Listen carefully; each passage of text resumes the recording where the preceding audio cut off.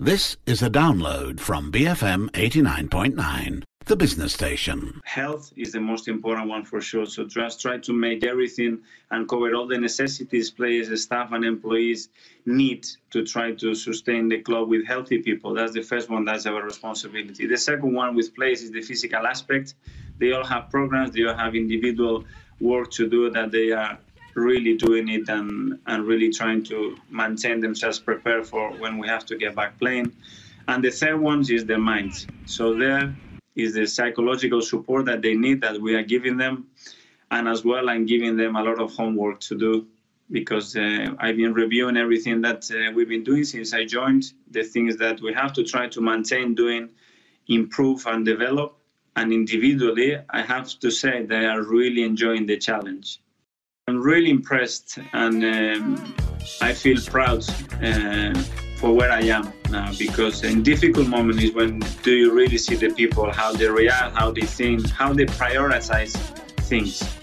And all the phone calls I'm having with all the members of the board, of my technical staff, all the coaching staff, all the players, how aware and how encouraged they all are to try to help, to try to be on board of the situation, to try to make things easier for the club.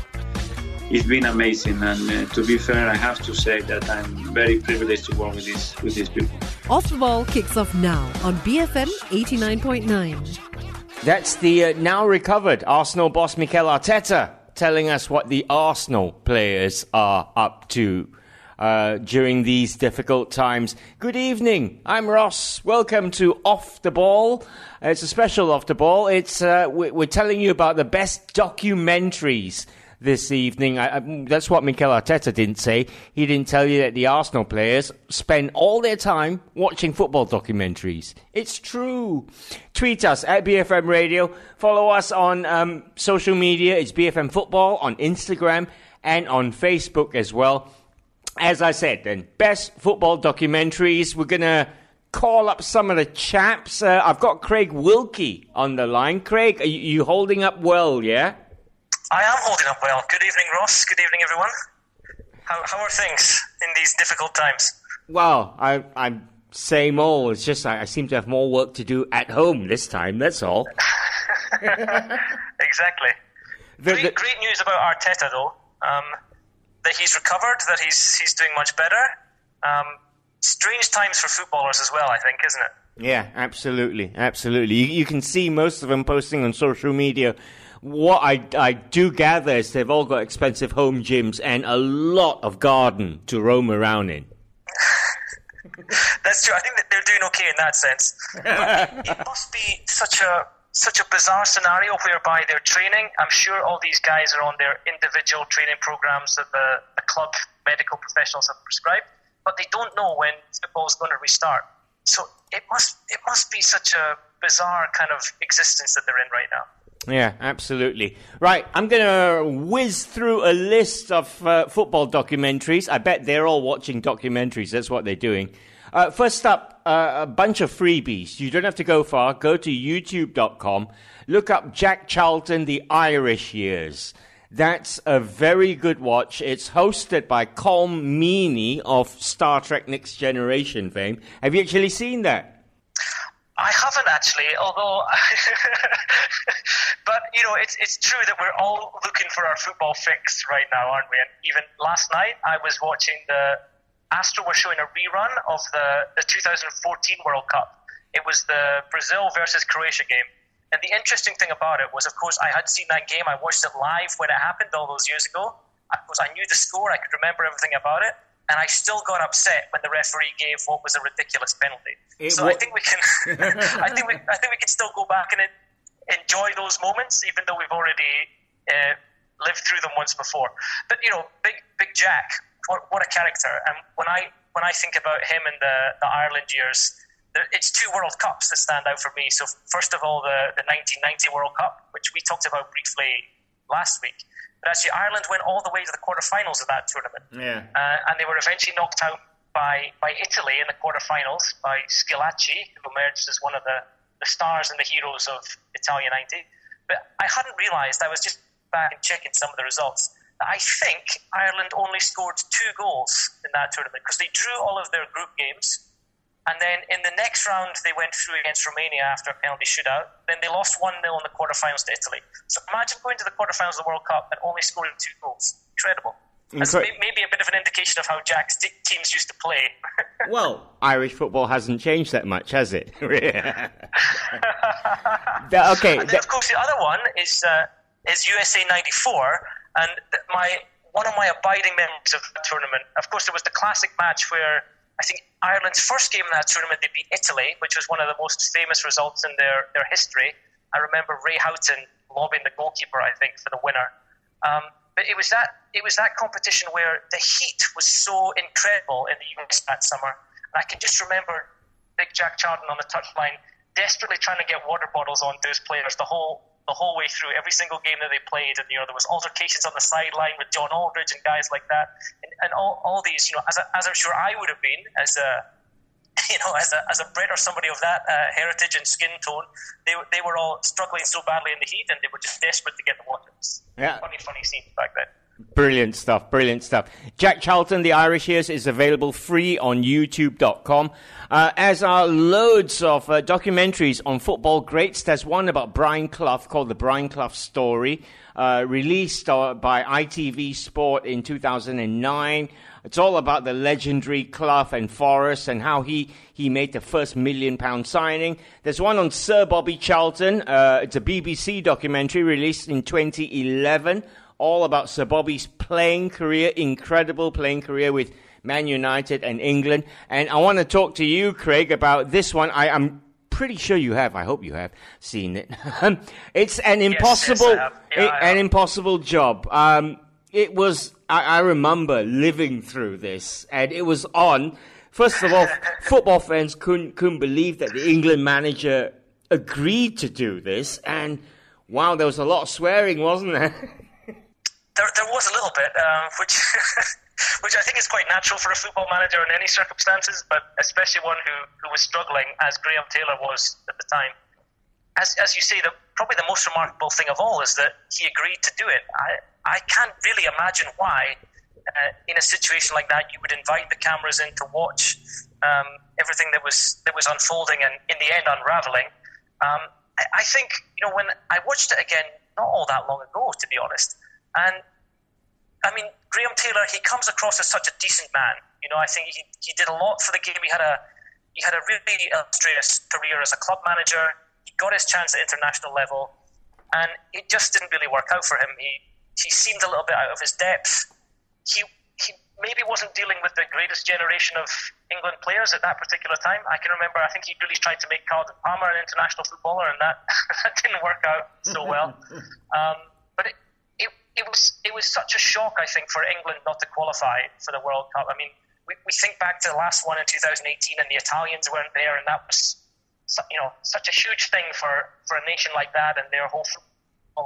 And I think this was the same for England. It really sort of kick-started a bit of a revolution in thinking in terms of how young players are going to get coached, and that seemed a particularly low point for the England national team. And I think it was that era when the title of the documentary says something in itself. The England manager's position had become such a difficult job. I think the level of expectation from the fans, the sort of scrutiny that the manager was under from the press. And of course, remember, this is back in the day before we had social media and everything that's brought to adding pressures to managers and the sorts of things that they have to go through. So, yeah, it was a very difficult time. But I think just that whole sort of fly-on-the-wall aspect to it, to get that close, to get really, to literally be on the bench in a way and in the dugout as all these things were happening. Just a fascinating thing to see. So really worth checking out that piece of filming. Absolutely. Fascinating television. What you get out of that was Phil Neal, his right-hand man, was just a puppet. He just mirrored everything Graham Taylor said. And some of the popular phrases... Exactly. Some of the popular phrases that came from the show was, do I not like that? And can we not knock it? Can we not knock it? Cannot, apparently. And no, he didn't like it. And it's a good point you make about the number 2, actually, because I think all the successful managers, you talk about Brian Clough, for example, another documentary that people can watch, Sir Alex Ferguson, even today, the likes of Guardiola or Klopp, it's so important to them who the number 2 figure is, and these guys, they have to be willing to challenge them. They have to have their own point of view, their own perspective on the game that these top managers respect. And if you don't have that even back then, it's really something that you're going to struggle with. You're going to miss out on as a manager. Brilliant stuff. Go watch it. It's called An Impossible Job, and I do believe it's free on YouTube. Right, Craig, your choice, your documentary of choice is Zidane, a 21st century portrait. It focuses basically on Zidane, on a match when he was playing for Real Madrid against Villarreal in April 2005. It was filmed using 17 synchronized cameras. It really does look aesthetically beautiful, this documentary. Yeah, that's the thing about it. I use documentary in a it's slightly stretching the term of documentary in a way, but it's a very interesting. It's an interesting concept. So what these filmmakers did was they trained, as you said, 17 cameras just purely on Zidane for the entire game. So you think, well, that's a little bit strange, isn't it? You're going to spend 90 minutes watching just one guy, as he goes about his business on the pitch. But that's part of the point of it, just to see, and of course it's Zidane, right? There's very few players really you could have done this with. It's someone who's so iconic as him, who's so intense as him. So of course, as the 90 minutes unfolds, you get to see some of those little touches that he has. The first touch, the way his balance, all of those things that make him such a great player. But it's also fascinating to see that even a player as influential as Zidane, you think nobody sort of pulls the strings more than he did for the sides that he played for. But how much of the game actually just passes them by? He's mostly a spectator for 90 minutes. I think he only touches the ball maybe 30 times or something like that. But every time he does so is maybe some of the most exciting moments of the game because of the type of player that he is. And there's something about Zidane. He has that look in his eyes. He has, just something about the way he carries himself on the pitch. And of course, part of what made this film so famous, actually, when it was subsequently released, because this game that they followed him in was in 2005. And Zidane, being Zidane and the reputation that he has, he played really well. But at the end, I think the last 5 minutes or so of the game, he gets involved in a bust-up with an opposition player and actually gets sent off. He kind of grabs the guy by the neck and shoves him out of the way. So the ref brandishes the red card. So this was in 2005. And then the film was actually released about a year later in 2006, just before the World Cup, which was when, of course, as we know, the final of the 2006 World Cup was maybe one of those most iconic moments in football history. Where do you know what? I was there. It was amazing. Let me just tell you, right? The entire stadium missed the headbutt incident, right? And everybody, 80,000 people in the Berlin Olympic Stadium looked up to the big screen, saw the headbutt again, and everybody reacted in unison, going, "Oh!" It was really surreal. Yeah, I mean, what an incredible scene! But just the whole game, because not only the headbutt when it came, which was really the iconic moment, but to take a penalty like he did, who does that in a World Cup final? This is a man, this is a player who plays on the edge all the time, and maybe that's part of what his genius is. I think to step up and take a penalty like that, you could already see that something was kind of going on in his mind that was maybe heading towards a breaking point. And then when it happened, what always stood out for me about the headbutt incident was afterwards. I mean, he obviously knew what he'd done. He knew what was coming in terms of the sending off, but he just shrugged in that Gallic way and as if I've done what I've done. I did what I had to do, and that's it. And off he went. And there was just It was just an incredible moment. I think we'll never. I mean, incredible if you were there, and none of us who were watching will ever forget it. I think this film, 21st Century Portrait, just captures something of that about the man himself. This genius, this flawed character. He's a flawed human being, as we all are, and so good at his job, so good at what he did, but always had this tendency to maybe let himself down in some ways, or have that temper that would come to the surface. So it's a really fascinating watch, really, to see how that all unfolds. Brilliant stuff. Zidane, a 21st Century Portrait. Go get it. Watch it. That's it with Craig Wilkie. I'm going to say thank you very much, sir. You spend the time at home wisely, yeah? I will. I'll carry on with the 2014 World Cup rerun, see where that gets us to. I won't tell you what happens in the end. Nice one, Craig. Thanks a lot. Don't spoil it for me. Right, we're going to check in with Des Corkill next. Stay tuned.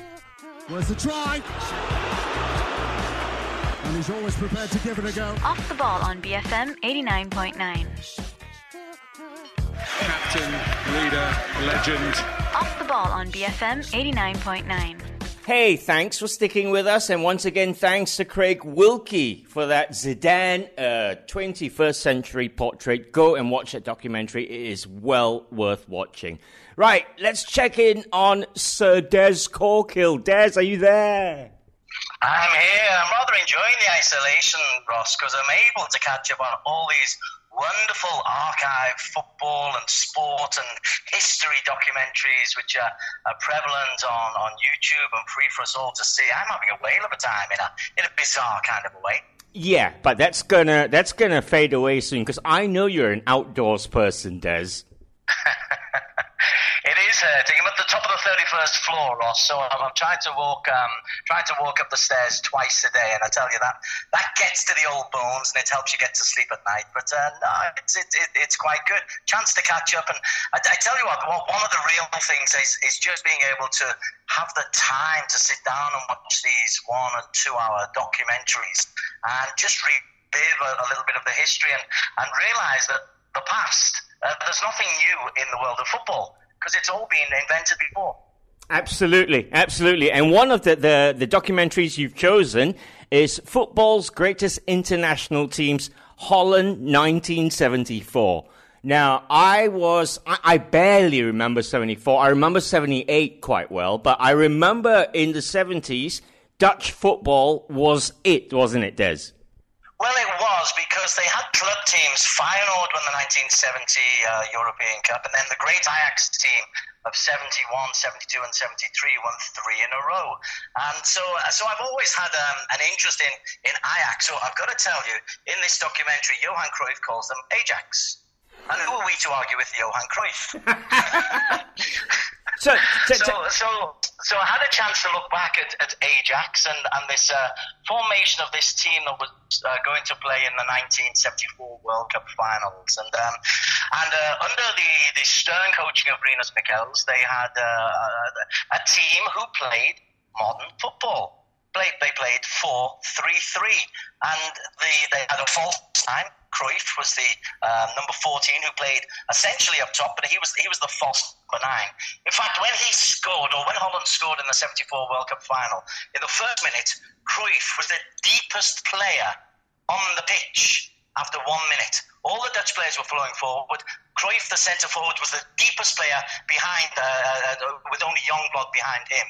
And that's where he started the move that led to the penalty. So we hear talk of false signs, been there, seen it, done it. Yeah. The 4-3-3, Holland, been there, seen it, done it. The idea of moving midfielders into centre-back position. Harry Hahn was a hard midfielder, played centre-back for Holland in the 1974 World Cup finals. So all of this, the modern technology, other than perhaps the fitness levels, that's the one thing that they can't see. It's all been done before us, and this is borne real fruit in that greatest team of the 70s in this Dutch side. Right. I totally agree with you. It's all been done, nothing new really. But as far as this 74 side is concerned, I mean, it had Johan Neeskens, it had Johan Cruyff. Like you say, it was total football. The world had never seen football like that. They lost that final. 2-1 to Germany. Very disciplined football. I've got to just interrupt there. It's very disciplined football as well until the final. Yeah, exactly. They lost. So this great style of football was never cemented, if you like, in history. Right, we've had this discussion multiple times. My argument is, winning, everybody tells me winning is everything. Look at the score. We won 1-0 and we bored the pants off people. Everyone remembers this Dutch side. They didn't win. They made football fun. Football is meant to be an expression of joy, and it's meant to be an expression of freedom, and you're meant to play the game, you're meant to enjoy the game.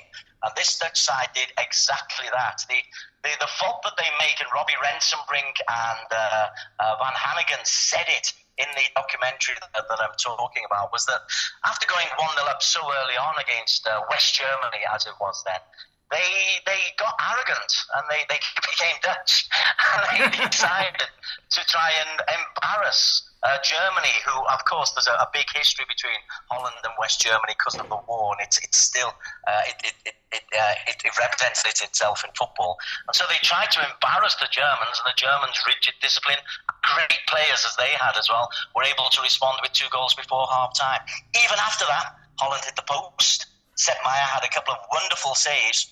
Could have been so much different, but I really don't care about the result. And I can hear Craig Marias in my ear here. I really don't care about the result, because this was a team to remember. They brought us the best game of international football I've ever had the joy to witness. If you have a chance to watch Holland versus Brazil, 1974, watch it. It is fabulous because it's intense, it's dirty, it's filthy, it's physical, it's superb. It is just the most wondrous exhibition of 70s football you can possibly hope to see.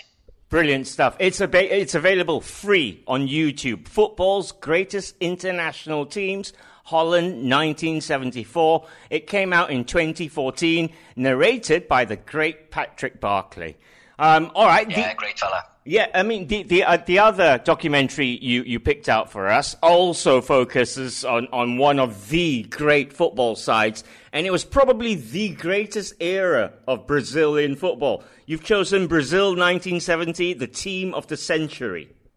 Yes, I have. But I've chosen it for slightly different reasons. I mean, we've all focused on the Brazil side. And when I was growing up, so my first ever awareness of football was around about 69, 70.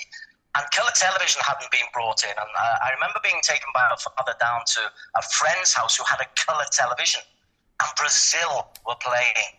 And the revelation of seeing a game in Mexico, millions of miles away, a whole couple of planets away, in colour.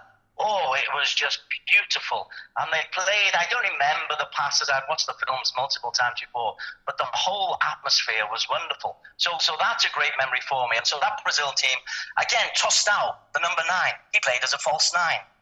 They had 2 central defenders. The fullbacks overlapped like Alexander-Arnold and Robertson do today. Carlos Alberto down one side scored one of the great World Cup goals to make it 4-1. Gerson was a sensational player in the heart of midfield, and Pelé could play just about anywhere. So they had this wonderful team. But the reason I picked this was because of the old-fashioned values of the actual documentary. Yeah. So when they went to the game, they just let the game flow. There was no narration. There was no commentary. There was an occasional, and Brazil were to make it 1-0. And you just had to watch the football, and it was beautiful. The England versus Brazil game gets a good 5 or 6 minutes, and I've seen all the big moments, and I'm aware that Bobby Moore was meant to be a world-class player. Bobby Moore got nutmegged for the goal before Jairzinho scored. And nobody mentions that. They all remember the tackle, but he got nutmegged in the goal that led up to Jairzinho's goal. Now, the great moments against Uruguay when Pelé lets the ball run beyond the keeper and then pulls it back wide of the goal. He didn't score, but it's one of the most beautiful moments in football. And no commentary, which for me to say that is pretty dire, puts me out of a job. But no commentary made it wonderful. Brilliant. I remember watching only on clips. Pelé, of course, highlighted Gordon Banks' save as the greatest save ever. Did you see that? And how did you feel at the time? Were you already playing in goal? I wasn't playing goal, but it was only 7, so I wouldn't be able to remember it. But I do remember a couple of years later, I went to Gordon Banks' last ever game. They played against Liverpool at Anfield. And that was my first ever game of football at Anfield, taken by my dad to the Anfield Road end. And Liverpool won 2-1, and Ian Callaghan scored a deflected winner in the last minute. But then Gordon Banks had his car crash. But a couple of weeks later, or maybe a couple of months later, They came back to Anfield, Stoke, and I remember vividly the ovation Gordon Banks got from the Kop and the whole Liverpool crowd. It was a monumental occasion. So he was clearly a world-class goalkeeper, as proven by not only that save, but by his saves over a good 15-year career with Leicester and then Stoke. A wonderful goalkeeper. Brilliant stuff, brilliant thoughts. And listen, the documentary Des is talking about, Team of the Century Brazil, is available free on YouTube. Search it out. It's hosted by John Fashanu. Now, be careful, there's an English version and there's a dubbed Spanish version as well, because John Fashanu looks really weird talking in Spanish. And this was done in about 1988, and this was the start of footballers beginning to be aware that maybe there's a television career afterwards. So Fash looks a bit stilted, but Gary Lineker, I promise you, was exactly the same when he started his presentation as an ex-footballer. So that was interesting for me from a professional point of view to see how Fash coped with clearly written links for him that he was reading off an autocue. But it looks great, he did well, but the content, you can't take away from the content, and no words over that Brazil team are required. Brilliant stuff. There you go. 2 great documentaries to check out. Football's greatest international teams, Holland 1974, and Team of the Century Brazil 1970. Both available free on YouTube. Thank you very much, Des Corkill. I shall let you return to your solitude. Can I actually just add one more, that any self-respecting person born and bred in Liverpool has got to talk about the Jimmy McGovern Hillsborough documentary that was made by ITV in 1996, whereas obviously Hillsborough was a devastating moment for the city of Liverpool and for football fans all over.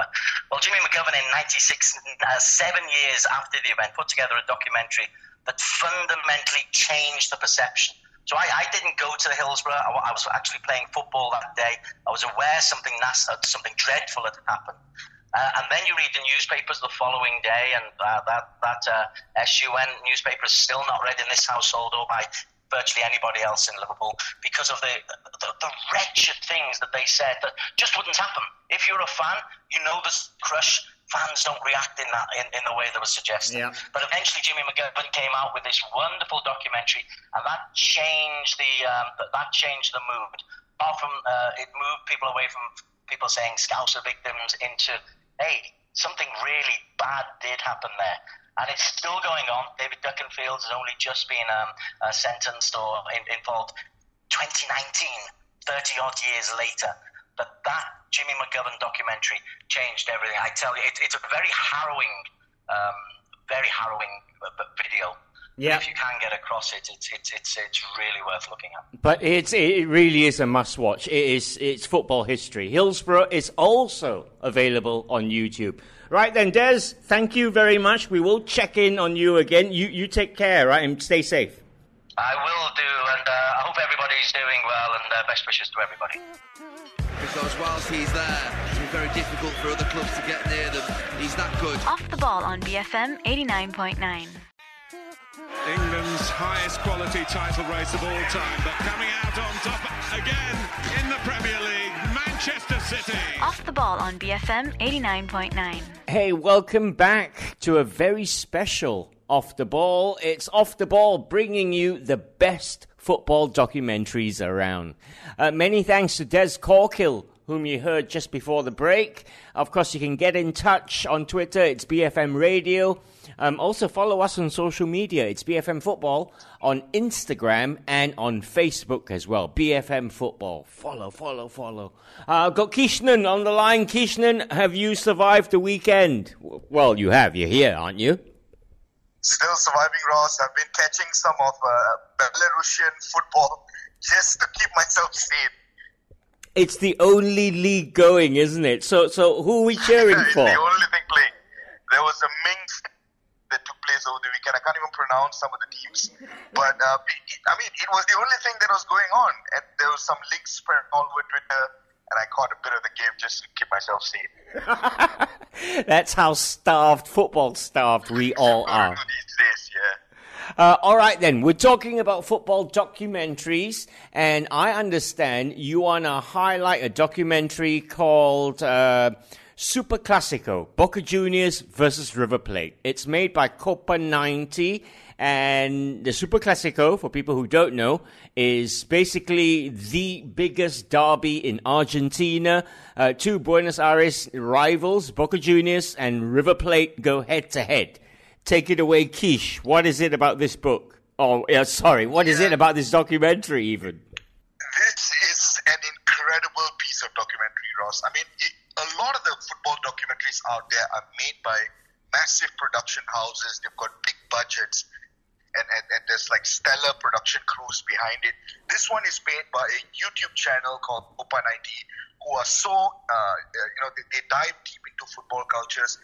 But this was their first ever attempt at making a feature-length football documentary. And I'll tell you what, it was absolutely brilliant. It covered the Super Classico topic.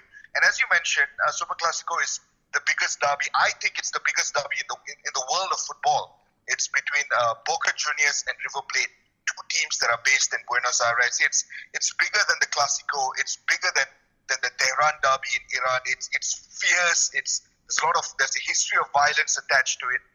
And over the years, both teams have played each other, numerous times in the Argentinian leagues, and the rivalry has always been intense. But this specific documentary focuses on the time that the both of them played each other in the final of the Copa Libertadores, which is the South America's equivalent of the Champions League. Yeah. And for the first time in the history of the tournament and the history of this derby, both teams played each other in the final.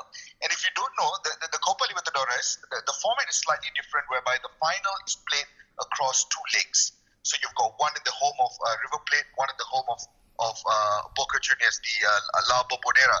And I don't want to spoil it for the listeners out there, but you would, if you sort of followed the news right at the end of 2018, you know that there was a massive problem with the way the final went on, and there was a lot of violent attacks. Tear gases were thrown into some of the Boca Juniors buses, and the final, only one leg was actually played in Buenos Aires. The other leg could not take place in Buenos Aires. Eventually, it was played in Madrid.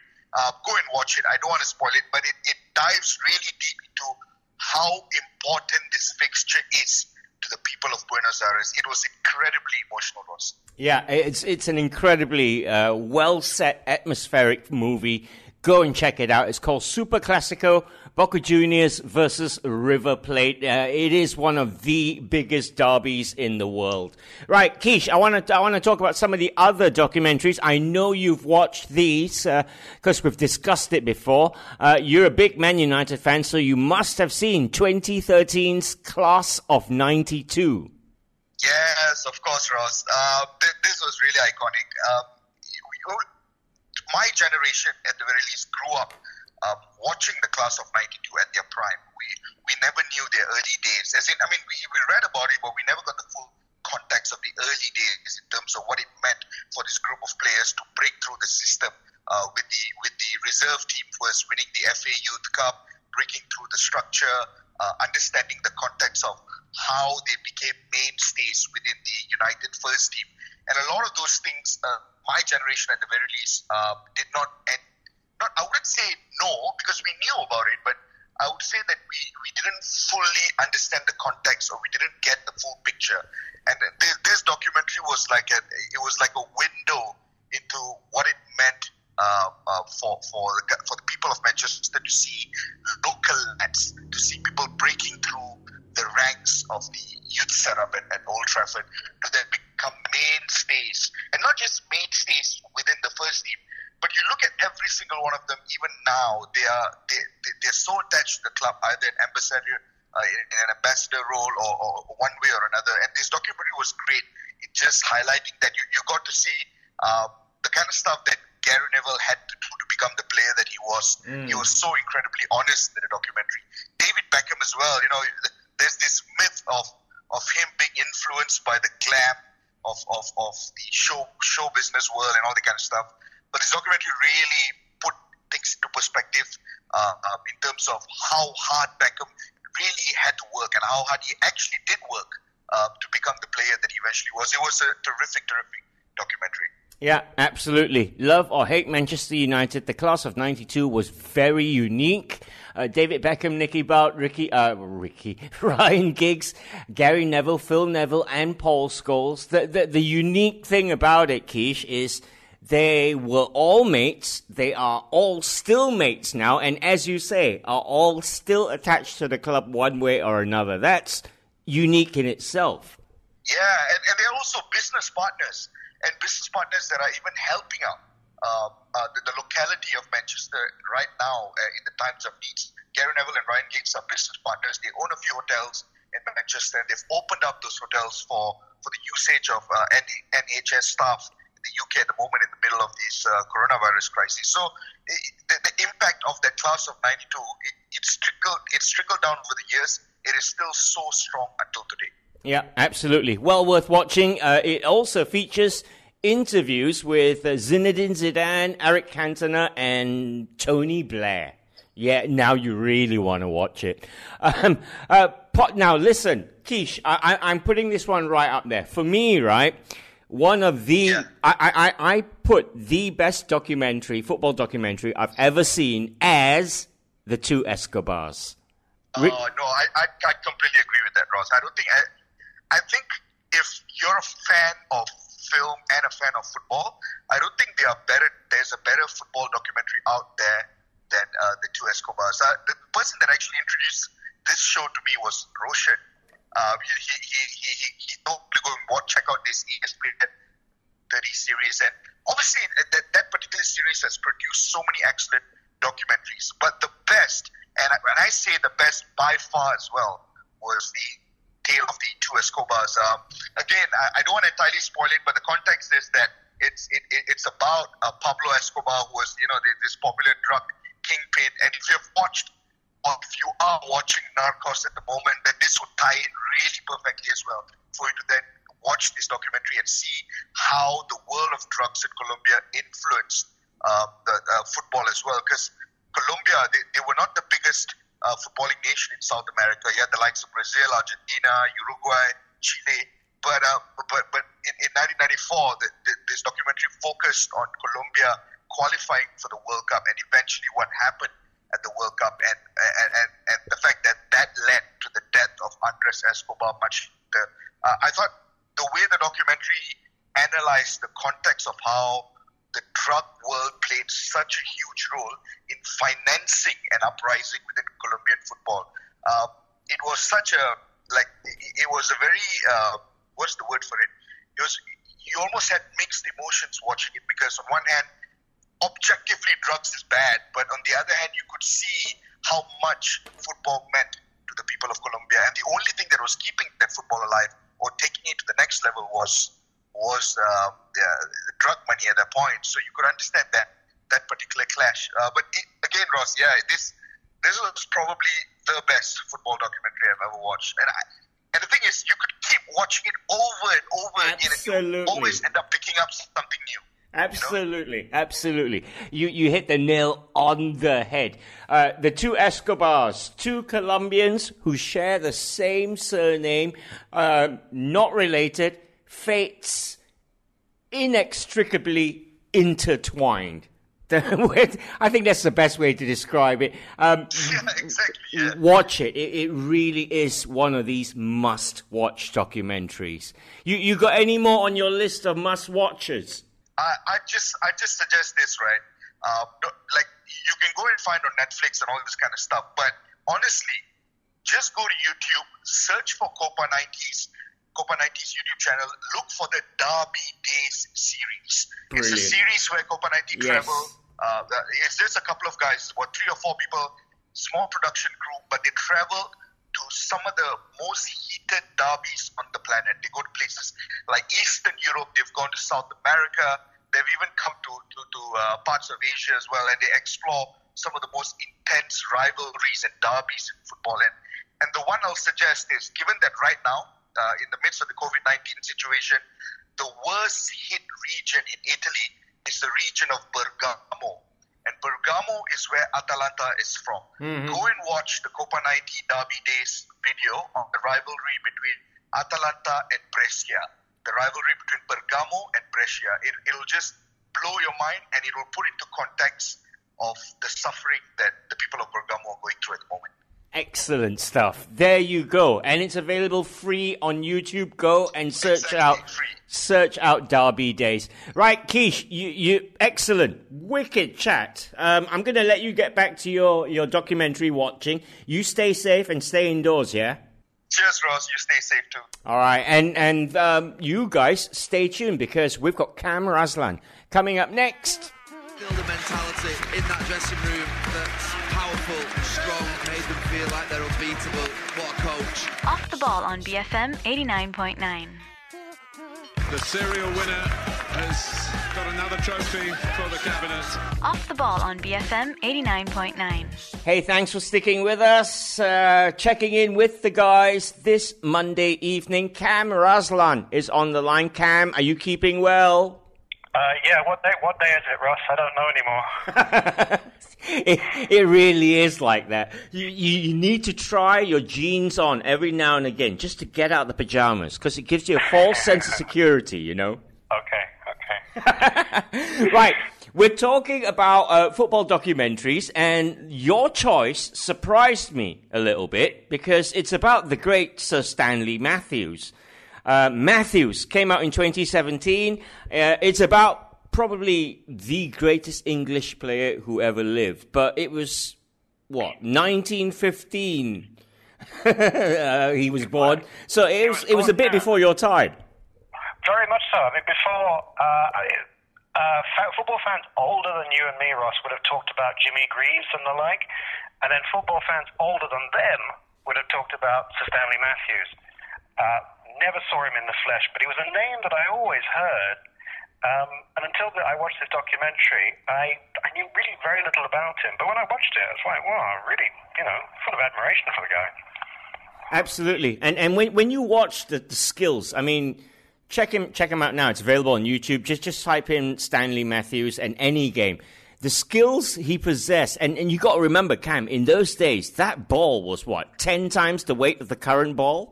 Made of solid concrete, I believe, in those days. Absolutely. And he would, he was a winger, and he would dance past players down the wing and then cut inside. He was, I think, Ian Robin would be somebody you could think about. You're saying the ball was very heavy. I don't suppose he ever headed the ball. So he managed to save himself from a lot of the concussion problems that his contemporaries suffered. Yeah. Stanley Matthews was known as the Wizard of the Dribble. He was also known as the Magician. He is, in fact, the oldest player to ever play in England's top division. He played in the first division aged 50 years and 5 days. That is amazing. It is amazing. And actually, I was talking to Bob Holmes, and he was saying he did actually watch Stanley Matthews play at the tail end of his career. But he did say that a lot of players, he could tell, didn't want to go in and tackle him because they just didn't want to be the guy who ended Stanley Matthews' career. So maybe in the latter years he got away with it. One thing that the documentary doesn't mention, which I think is worth considering, is that football pitches, because he was playing from the 1930s all the way to the early 60s, football pitches, as you would know, Ross, right until the early 90s, were just mud baths. And the one patch of ground, if you go right to the edge of the pitch, there would be a strip of dry grass. So the skillful players would be the wingers. That's the only place we could guarantee that a player could show off some skill. And Stanley Matthews was, by all accounts, just the most skillful of them all. Yeah, he sounds, a very intelligent bloke as well. He was the first ever Ballon d'Or winner. It's a prize given to the best European footballer each year. And between 1934 and 1957, he won 54 caps for England. He played in the 1950 and 1954 World Cups. He won the British Championship. So he was everything, really. He was Stan the man, I guess. But also, he had a very long career, and the documentary points out that he was ahead of his time because he really took his exercise regime, which he did himself, very seriously.